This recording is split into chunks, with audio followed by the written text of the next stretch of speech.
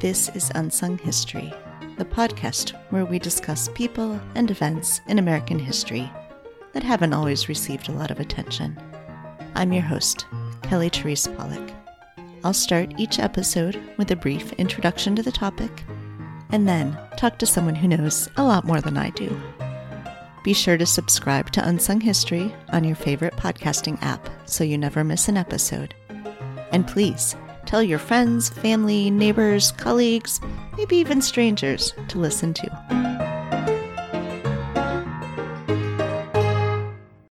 Today, we're discussing the New York Women's House of Detention and the women and transmasculine people who were incarcerated there. The House of Detention was a 12-story prison and jail that operated in Greenwich Village from 1932 to 1974. It wasn't the first prison to be located in Greenwich Village. From 1796 to 1828, the official state prison of New York sat on the spot where Christopher Street reached the Hudson River, not far from the Potter's Field where public hangings took place and where paupers were buried. Today, that field is Washington Square Park. The prison, Newgate, was named after the famous London prison.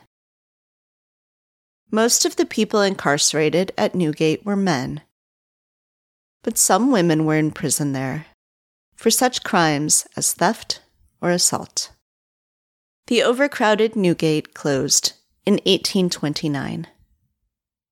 In 1838, the Jefferson Market Watch House opened in Greenwich Village at 10 Greenwich Avenue. By the mid-1840s, the house held police headquarters, a jail, a holding pen, and a police court. In 1907, Night Court was established at the location, a place where people arrested anywhere in New York City at night were taken for after-hours arraignment. Night Court failed to solve the problems it was designed for, and in 1910, the Inferior Criminal Courts Act split the Night Court and created a women's court in Jefferson Market. The act also mandated that arrested women be held near the court where they were going to be arraigned. In 1932, a building designed for that purpose, the Women's House of Detention, finally opened, built on the site of the Jefferson Market Prison. Designed by architects Sloan and Robertson, and costing $2 million to build, the Women's House of Detention may have been the world's only Art Deco prison. A note here on terminology. Although the terms jail and prison are often used interchangeably, they technically have different definitions. A jail, which is under local jurisdiction, like a city or a county, is designed to be a short-term holding facility. It might house people who have just been arrested or who are awaiting trial. Jails do sometimes incarcerate people who have been found guilty and are sentenced, if the sentence is relatively short, usually less than a year. A prison, which is under state or federal jurisdiction, is designed to house people who have been convicted of a crime. Sometimes those sentences are many years long. The House of Detention was originally designed to be a jail, but in the end it served both purposes, housing populations with very different needs, and failing from the start to serve either well.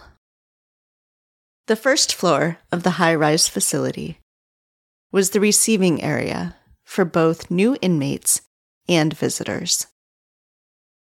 The second floor held the chapel, along with housing for staff, and the third floor included the kitchen and laundry. As today's guest, Hugh Ryan, describes the rest of the building. Quote, "All told, the prison was designed to hold 400 people at a time, in individual cells spread out over the 4th through 10th floors. Each residential floor was vaguely H-shaped, with a set of cells on each of the legs of the H, allowing for 4 units per floor. At the intersection of one of the legs was a communal dining room, and at the other, a multi-use space.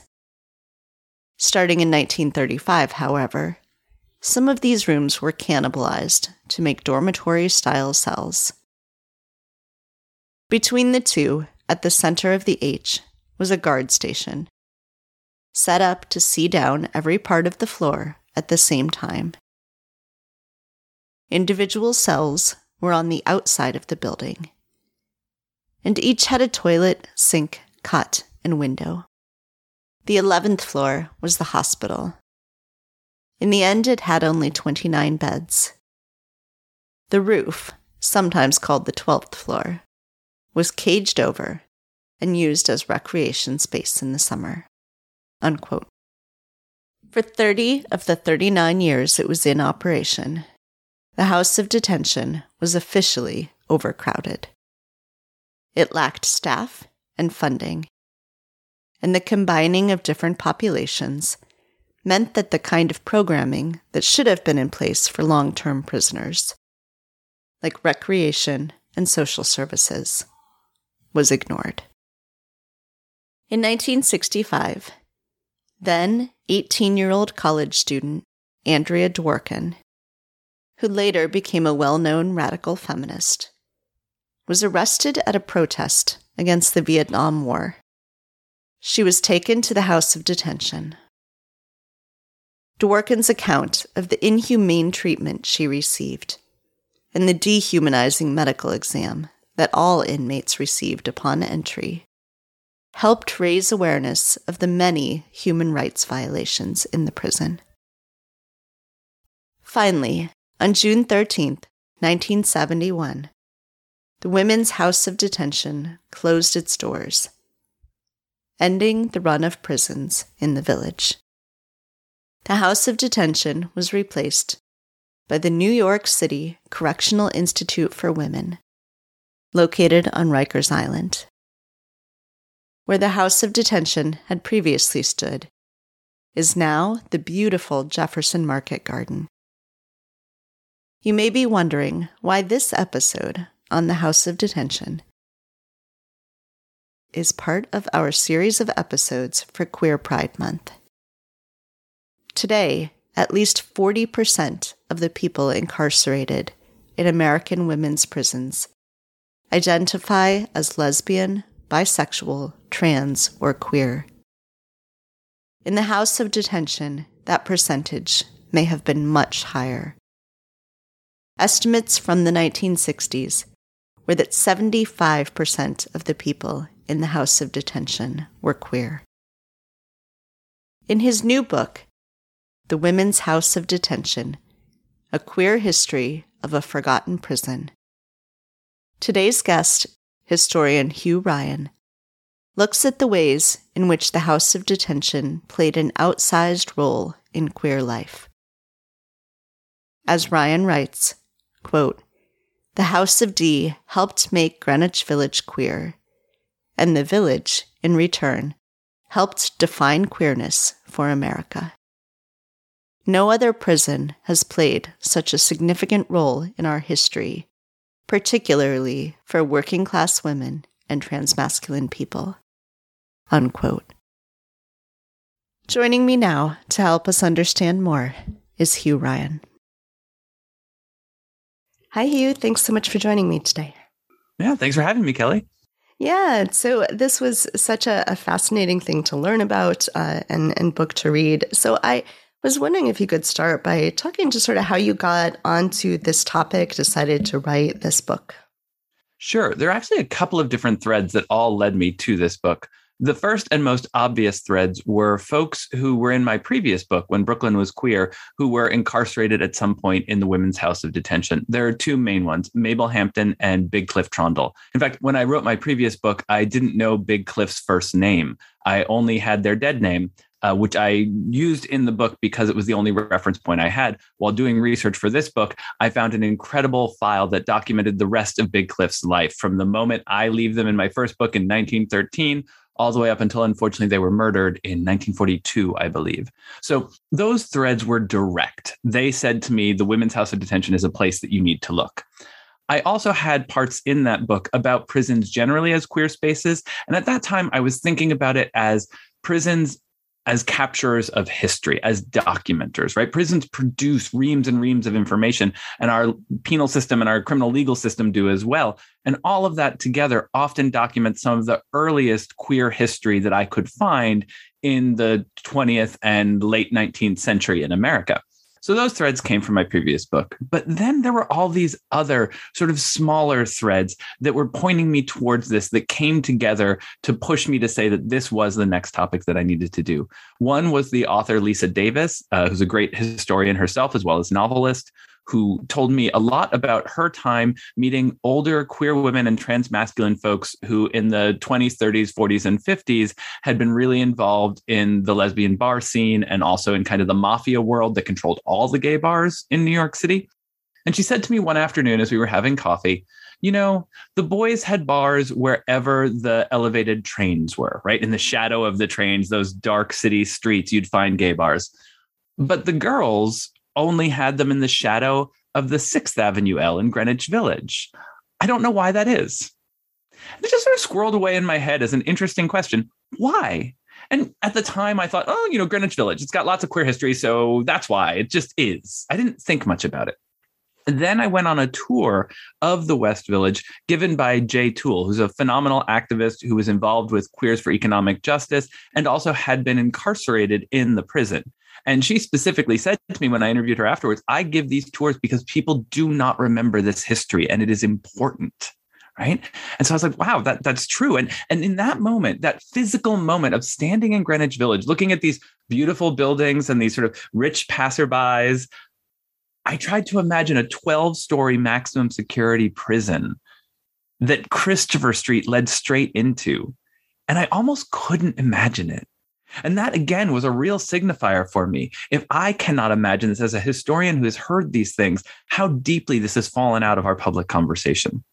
Then I came across a statistic by the Williams Institute, which said that 40% of people currently incarcerated in women's prisons and like 33% of people in women's jails were LGBTQ in some way.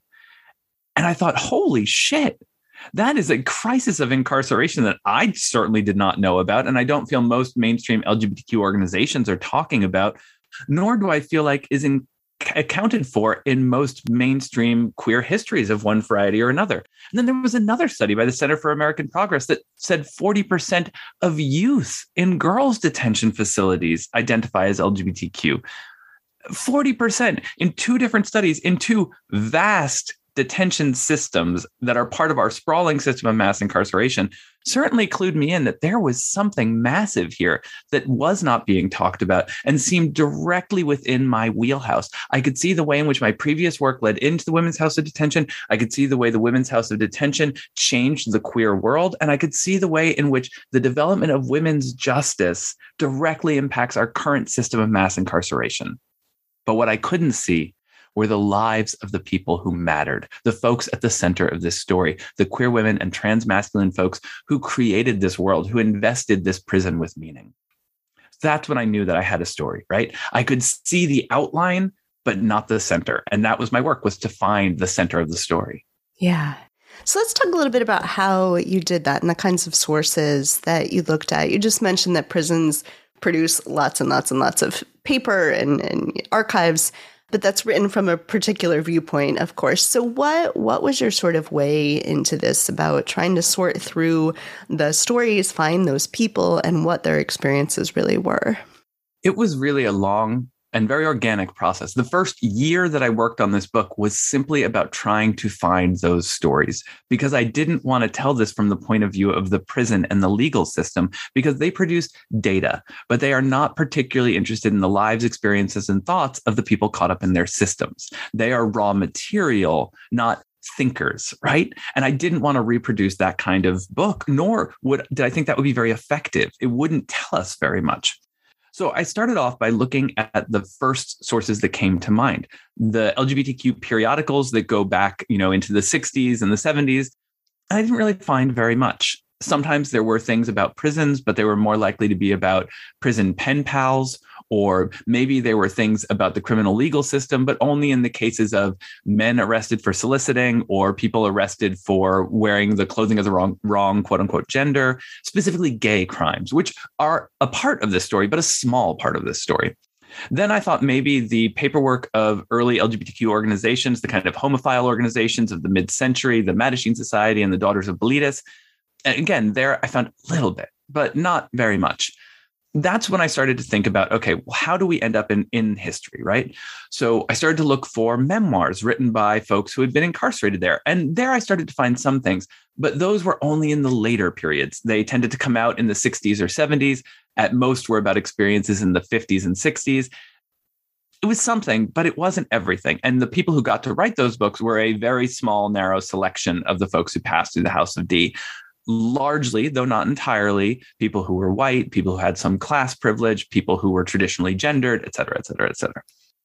So I started thinking, well, all right, there are two ways you end up in the public record. Either you have power, and that enables you to have your story saved. You are famous in your day, so people want to know about you and they publish stories about you in the newspaper, or you own a home in which your diaries are preserved and your ancestors can find them. You have ancestors that want to speak to you and want to preserve your records and don't see you as a source of shame.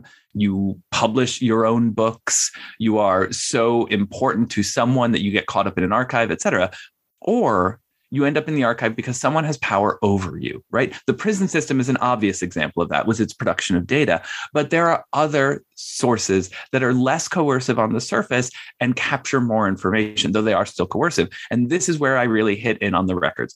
Social workers. Social workers were concerned with incarcerated people, both preventing folks from getting incarcerated and helping them post-incarceration, and protecting the broader world from them, right? That's always the duality there is helping, but also hindering or controlling. And they produce reams and reams of paperwork. And particularly in the early 20th century, when we began to think of queerness as something that could be prevented or changed, which was not true of how we thought of it really in the 19th century, social workers became very concerned, particularly with young, quote unquote, women's sexuality. It was part of their job in keeping them out of prison to keep them straight.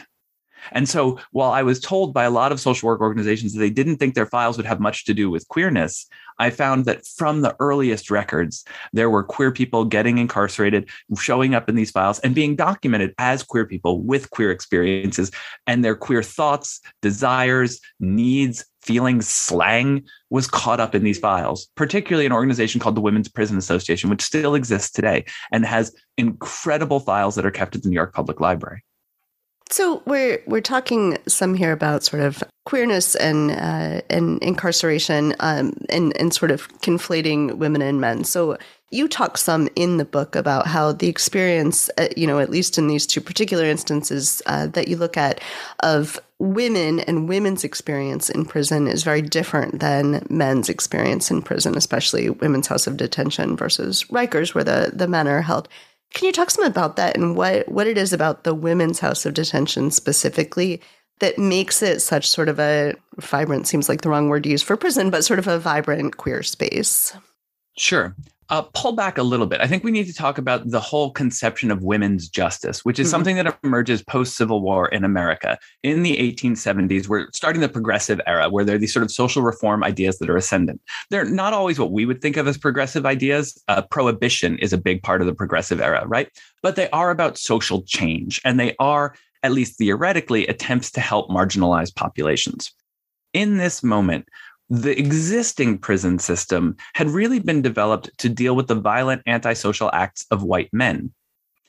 With the end of the Civil War and the increase of African-American people of all genders' participation in the public sphere and women of all races in the public sphere, we start to see prison reformers taking this system, which was previously about crimes against people, like murder or assault, and crimes against property, like robbery and arson, and applying that to these new classes of people that are coming under the thumb of the criminal legal system, where they are now being accounted for as moral systems, right? It's no longer about punishing this specific damage that was done, but rather about social control and imparting proper morality onto these groups that were seen as inherently not moral and therefore inherently likely to commit crime, and interlinked with that, inherently likely to be poor. So women, as they come into the public sphere, the idea in the late 1800s is there are really only two ways for a woman to achieve a virtuous, non-poor life: marriage or being a maid. And for both of those things, you need to be properly feminine. And so the system of women's justice from its very beginning in the late 1800s is really concerned with femininity and what get called crimes against the public order: drunkenness, prostitution, being out alone at night, obscenity, all of these kinds of things, which in the previous era had not been considered crimes. I mean, if you look at the history of sex work in New York City, before they started arresting women for it, men were not arrested for sex work. And in fact, in most of the 20th century, men literally, constitutionally, by legal precedent, could not be arrested as sex workers or for hiring a prostitute. In all of these ways, this new system of women's justice focused on people who we would think of as queer or transmasculine, improperly feminine, too sexual, and of course, too Black, too angry, too resistant, waywardism. All of these kinds of crimes suddenly come into the criminal legal system, and they fill the House of D. Sex work, drugs, prostitution, drunkenness, these are the crimes that really fill the House of Detention. And of course, they capture a lot of queer people in it. Now, you have to then add on that the location of the House of D in Greenwich Village, which is itself known as a bohemian neighborhood, right? And gets an increasing reputation as a bohemian neighborhood as the decades go on. And the House of D is directly implicated in that. The House of D was at the very end of Christopher Street, right? It stood 500 feet from the Stonewall Inn. During the Stonewall Uprising, the House of D held a riot all its own, where prisoners set fire to their belongings and threw them out the windows, chanting, "Gay rights, gay rights, gay rights." Of course, it is directly connected to queer history. It helped to make the village queer, but it also helped to make the village the village. One of the things I was astounded by in doing my research is I think of the village and cafe society as this thing that, slumming rich people kind of came down in the late teens, early 1920s to see the weird, queer, exciting, drags, bohemian stuff that was happening there. Kind of the way they went to Harlem to see Black culture on display. What I discovered in doing this research is that before cafe culture takes off, about a decade before, the women's court, which again was for sex work and public drunkenness, became an institution for rich people to go and watch. It was, in fact, specifically built to encourage people to come and see this life of shame. And that was its most important contribution, was not what it did to or for the folks who came through the court, but rather the entertainment and sort of moral lessons it was thought to provide to the rich, who you can find records in newspapers that say limousines lined up around the corner outside the courthouse to watch these people. That is where we start the slumming tours of Greenwich Village. That is the origin of Greenwich Village as a place for bohemian life. But we never talk about that part of the story. What was the experience like then inside the prison, sort of both inside on its own, but then also because it's right in Greenwich Village and they can see out and sort of interact with? What does that experience become like for the incarcerated residents of the House of D? It's very difficult. And there are a lot of different experiences that happen because the House of D is both a jail and a prison, right? So it serves or incarcerates people who have been sentenced and people who are awaiting sentence, who are theoretically, at least in our system, quote unquote, innocent. It also has material witnesses. It has populations under the age of 18 and over the age of 18. It in many ways encapsulates a lot of what's happening in the criminal justice system generally, because it serves so many different populations. It also serves addicts, it serves mothers, it serves psych patients, huge variety of people passing through it. But what is over and over again the truth is that it is overcrowded, underfunded, and less concerned with assisting the people who are inside the system and more with containing and controlling them. So one of the things that comes up over and over again in every decade of the prison is that upon release, these people who were largely arrested because they were poor were released with a nickel or a quarter or $5 and then expected to survive without returning to sex work or theft or other kinds of what might be called survival crimes, although I kind of hate the distinction about crime and not crime. How was that possible, right? And this continues decade after decade after decade. The same with the medical care. The medical care is terrible from the very beginning. It is brutal. It is abusive. It is often sexually violent. The searches that are performed on these people as they come in and out of the institution, violent. And that continues to this day. Those searches are still being done on people incarcerated in women's prisons. It is never ending. Andrea Dworkin referred to it at one point as I think she says the constant sadomasochistic experience, that it is almost unchanging in a sense. The world outside changes, the people who pass through change, but the way they are treated by the system largely does not. And in fact, one of the things that really came to me over the course of doing this was an abolitionist perspective on criminal legal systems, because I saw over and over again how reform does not work, how dedicated reformists in the system say the same thing for decades, how dedicated reformists outside the system say the same things for decades, how in liberal moments and conservative moments we say the same things and nothing improves. In fact, what happens at best is more money gets thrown at the system to create more cages that then relapse right back to cruelty when everybody looks away, because we ignore incarcerated people and formerly incarcerated people. We ignore the communities they come from. And I think part of the reason the House of D gets moved out of Greenwich Village in the 70s and onto Rikers Island is because, in part, we understand that mass incarceration cannot happen if we watch. If we see what we are doing, we would be ashamed of what we have done.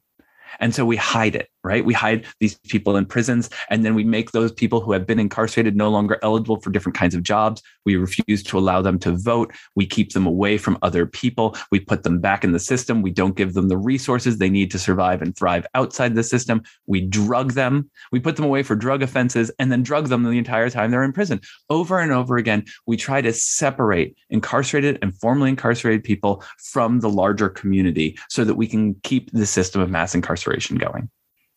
Yeah, that was really striking. I mean, I think I had read other things about prisons and was sort of starting to get to an abolitionist perspective anyway. But reading this, I think, really just drove home how incredibly cruel the system, and I don't want to say broken because it's designed to work that way, but how it just doesn't seem to be helping anybody. Yeah, I mean, I was able to see this evidence of it's not working, but what really helped me to theorize an understanding about abolition was reading abolitionists who are really deeply involved in work against incarceration and against the criminal legal system. Angela Davis, Mariam Kaba, Andrea Ritchie, Joey Magel, Kay Whitlock, like these folks who have been doing this work for decades.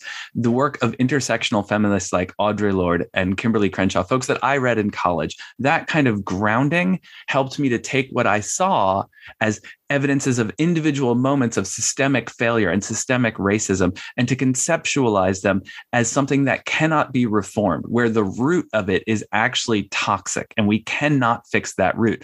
But it did also give me a vision for a broader queer movement, because abolition asks us to think about who is harmed by the state and who is cared for by the state. And my frustration with the modern queer movement has often been that it's caught up in ideas about representation and formal equality in front of the law. But the law itself might be broken, right? So the movement for gay marriage, of course, I don't think gay people should be denied the same rights as straight people.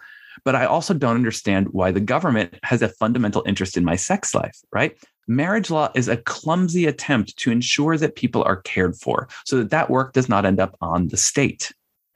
Why can't we look further than that? Why can't we look at a queer movement that says queer elders are likely not to have descendants who will take care of them? Queer youth are often likely to have family structures that do not take care of them. Queer refugees are coming from places where they did not have support to a new country where they do not have support. The AIDS crisis shows the lack of care our government provided to people who get sick in stigmatized ways. All of this is about care, which is the same question that abolition makes us ask. Who does the state harm and who does the state care for? So doing this work and understanding an abolitionist perspective on it helped me to see how the queer movement could be so much broader and more progressive and strike more at the roots of justice. And that was inspiring. So I think a lot of depictions of prison life in popular culture make it seem like the homosexuality that happens in prison is sort of a result of being in prison. And that may be the case for some people. It seems like what you found is often, as you were saying, sort of the reasons that people were in prison in the first place often had to do with sort of their queer identities. There are cases in prison where people do start to look to homosexuality because they are lonely and bored. You talk a lot about the boredom in the House of Detention. But maybe could you sort of reflect on that sort of larger piece of it, of, and with the records that we have, not always knowing, is this something that is part of somebody's life before they get there? Is this something that is affected by being in prison? What all might be going on there?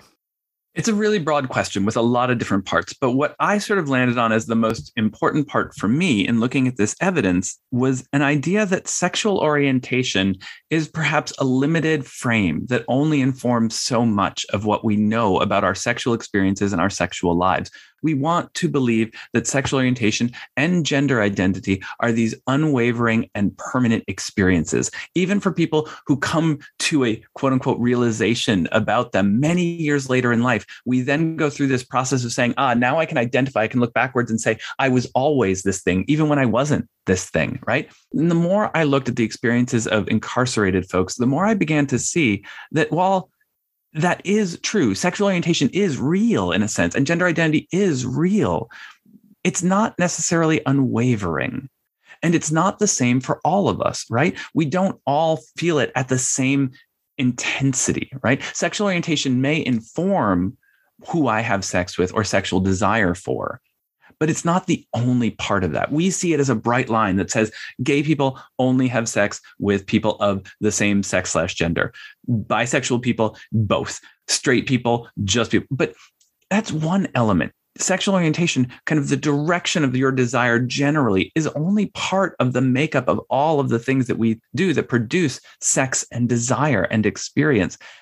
I think of it like the label Democrat, right? From a distance, it's useful, helps you find other people who are kind of broadly similar to you, maybe, hopefully, and you can work around some places of meeting of experience and you can organize through it, but it doesn't necessarily tell you a lot about the life, thoughts, experiences, and desires of an individual. And I think words like gay, straight, they're very similar. And when you look in places that are really single-sex stratified, so prisons, but also ships and boarding schools and colleges, et cetera, et cetera, et cetera, you begin to see the ways in which, outside of the architecture of sort of heterosexuality that is the world, many people move in different ways. I often think that better than thinking about simply gayness as a unified experience, we might think more about the pathways that we take to sexual desire and sexual experience. Perhaps for some of us, homosociality, our desire to be friends and close with people of the same sex and gender, is more important than homosexuality. Maybe both of those things together can produce desire sometimes and can inhibit desire at other times, right? I think it's a much more complex matrix than what we often want to think about. We want things to be simple. We want identity to be permanent. We want to be born this way because then it sort of implies, well, I deserve rights because I can't change. And I just don't think that's true. I don't think the fact that I cannot be this terrible thing, right? I cannot escape homosexuality, therefore you cannot oppress me for it, is bullshit. You should not oppress me for it because it's none of your goddamn business. And I should be allowed to live how I want, even if that changes day by day. I have no idea if I answered your question. I went really far afield there. I like the answer regardless. Yeah. And so I think as you're doing this research, there's both this sort of piece of it, but there's also a terminology and how terminology changes over time. And so The words that we might use for some of the women that you're writing about and transmasculine men that you're writing about aren't necessarily the words they would have used.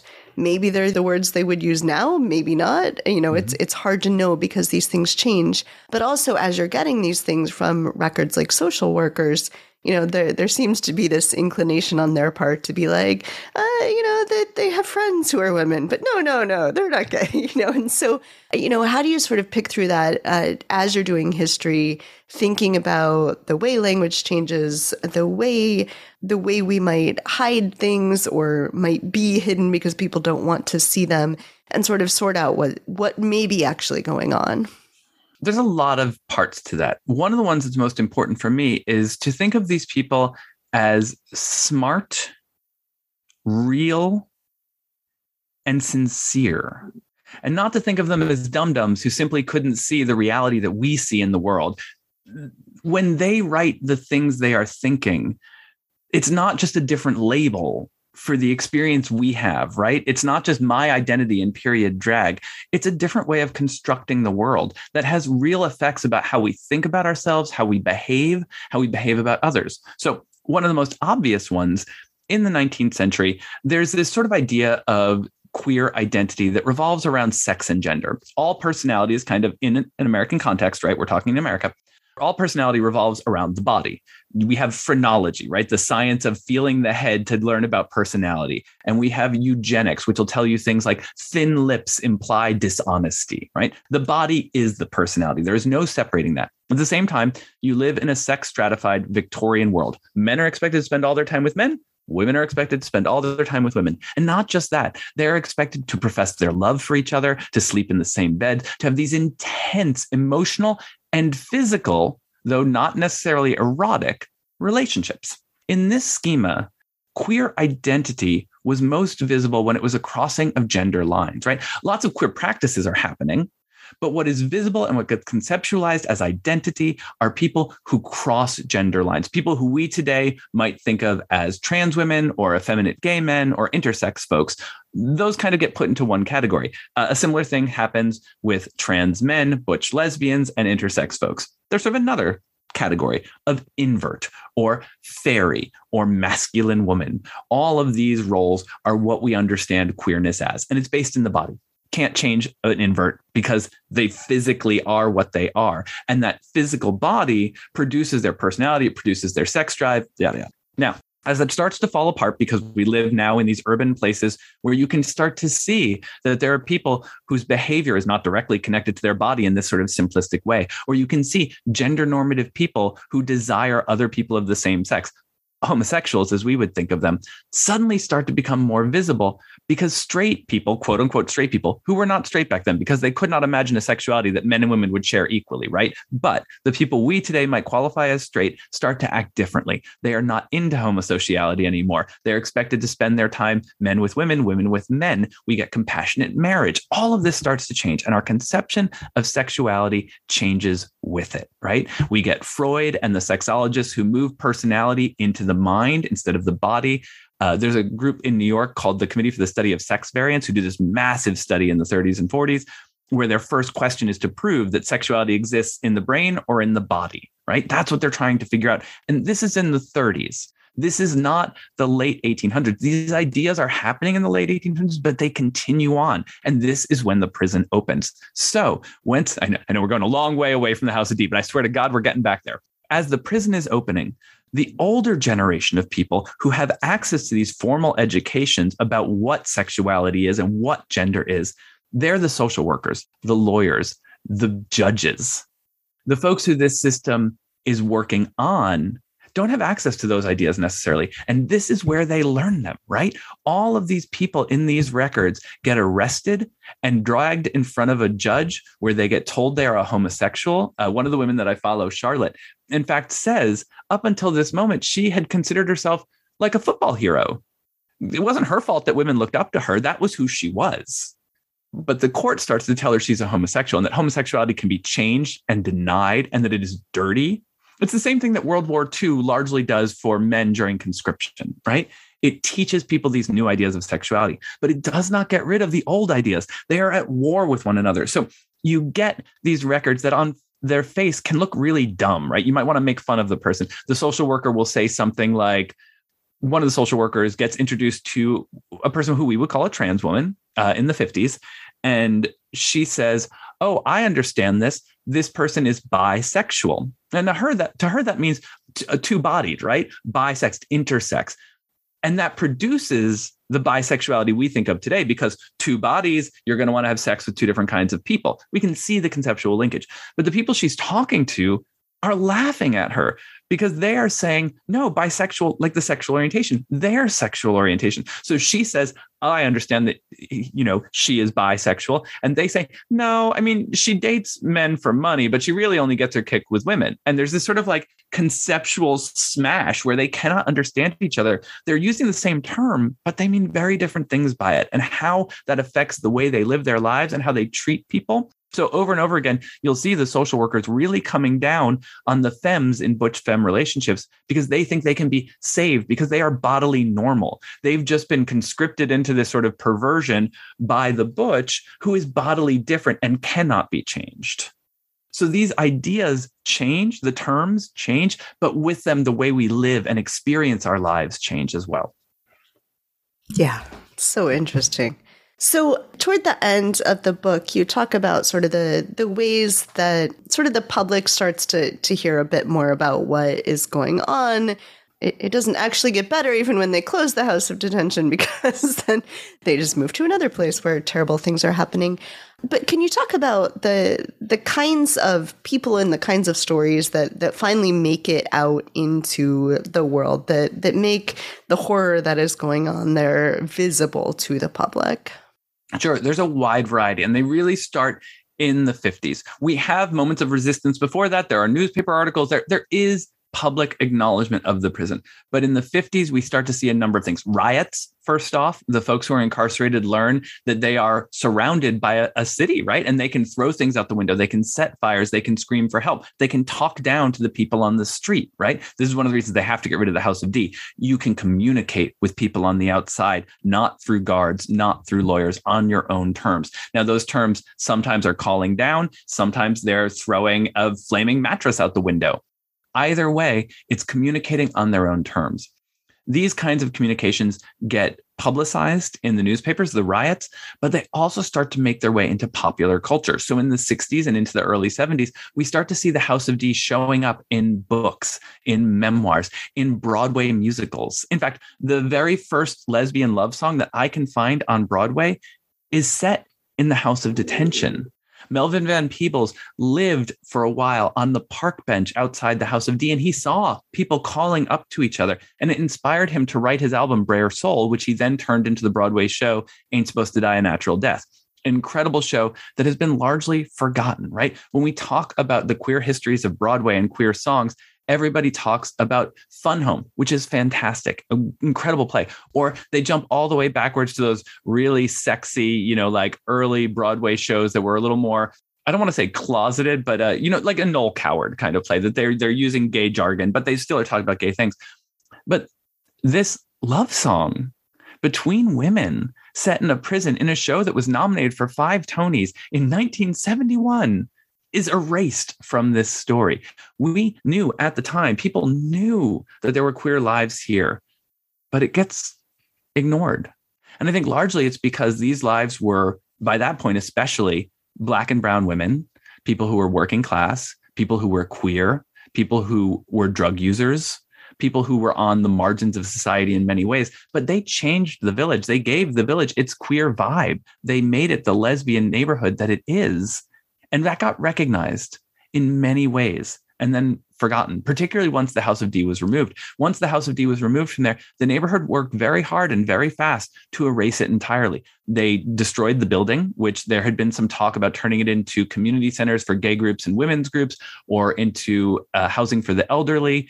And the homeowners in Greenwich Village actively protest this. And in their paperwork, they say things like, if it stays here, there's a chance it will become a prison again. And it's very classic NIMBYism. These services are needed, but not here. This is the wrong place. And we start to get this idea of incarcerated people as a problem that has been visited on the neighborhood, not co-creators of the neighborhood together. Instead, the folks who own the land, who are the ones who are the Johnny-come-latelys, start to say, no, no, no, we are the proper inhabitants. We are the families of this neighborhood. And it's not that these people are bad, but they're a disturbance and they should go somewhere else that's more suited to them. All right. They take this history and they twist the whole thing until those people are erased and seen only as a problem to be solved, which is, in general, I would say, how our government largely deals with Black women, particularly if they are working class. That over and over again, you see them as a dissolution of the neighborhood. They are drug users, sex workers, people who are to be pitied and dealt with, not citizens to be served. Yeah. And then lastly, I think we should mention Angela Davis. So you said Angela Davis's name earlier. Of course, she's connected, strongly connected with the abolition movement. She was actually in the House of D, and that was formative for her. So can you talk a little bit about that, about her experience there and why that is so important? Sure. She's written about this in her autobiography, which is phenomenal. I encourage everyone to read it. It is an incredible book. But one of the things she says is that in the House of Detention, it was the only time she was in the general population in a prison. Everywhere else, she was incarcerated. She was kept separate.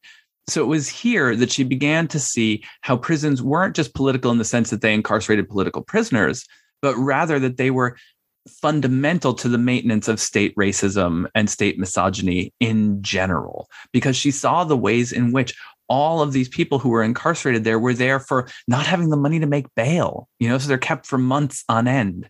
And it changed her thinking on prisons and opened up her abolitionist thinking in new fields, in new ways, in ways that she has continued to work on and through ever since. It also, as for many women, introduced them to other queer people. And Angela Davis talks about this a lot in her memoir. And that, I think, is one of the truths about women's prisons versus men's prisons. Women's prisons, what you'll hear over and over again if you talk to formerly incarcerated people, is that there were so many queer people. They could not be kept separate. They were simply part of life. There was no fairy wing or something like that, which you find in men's prisons. Afeni Shakur talks about this too in her memoir. She says, being in the prison introduced me to queer women and I saw their strength. And it introduced me to political gay liberationists who were protesting outside the prison. In fact, the Gay Liberation Front gets founded in order to protest the treatment of Black Panthers in the Women's House of Detention, though that's largely forgotten in their origin story these days. Women's prisons encourage women and transmasculine people to explore their own identities around sexuality and gender and to make political pacts with people across sexuality and gender. Men's prisons encourage people to be violent to one another around queerness. It's not that queerness is any less visible, right? Or any less endemic or any less part of the prison experience. But if you look at the memoirs written in the 1970s by men in prisons, they will say, the officers told us if a faggot hits on you, you should kill him because otherwise everyone will think you're a faggot too, right? Or they would have these special trans housing units. They'd be called the fairy wing or something like that. And they would see queer prisoners as separate, as needing state protection, as maybe in some ways implicated in the system itself. So we get a really different experience of prisons produced by men's prisons and produced by women's prisons. And I think we see this in the work of so many female Black liberationists, members of the Black Panther Party, members of the Young Lords, members of the Gay Liberation Front, of radical lesbians. We see the way in which prison experience for women and trans men promotes political understandings. Audre Lorde says in Zammy at one point, I'm going to get the quote a little bit off, but she says, Black and white lesbians were the only people trying to work through race issues in the 1960s. And that is not the fact that we did not do it well and that white women were still racist does not mean that we did not try, right? And I think that is true in part to the experience of women's prisons. So it's an incredible book, and I think everyone should read it. Can you tell them how they can get a copy? The Women's House of Detention is available everywhere. So if you have a local bookstore that you like, I really encourage going to them. If you have a local library or a school library, ask them if they have a copy. It's available as an ebook, so you can get digital copies or you can get physical copies. It's also available as an audiobook, so you can listen to it if you like.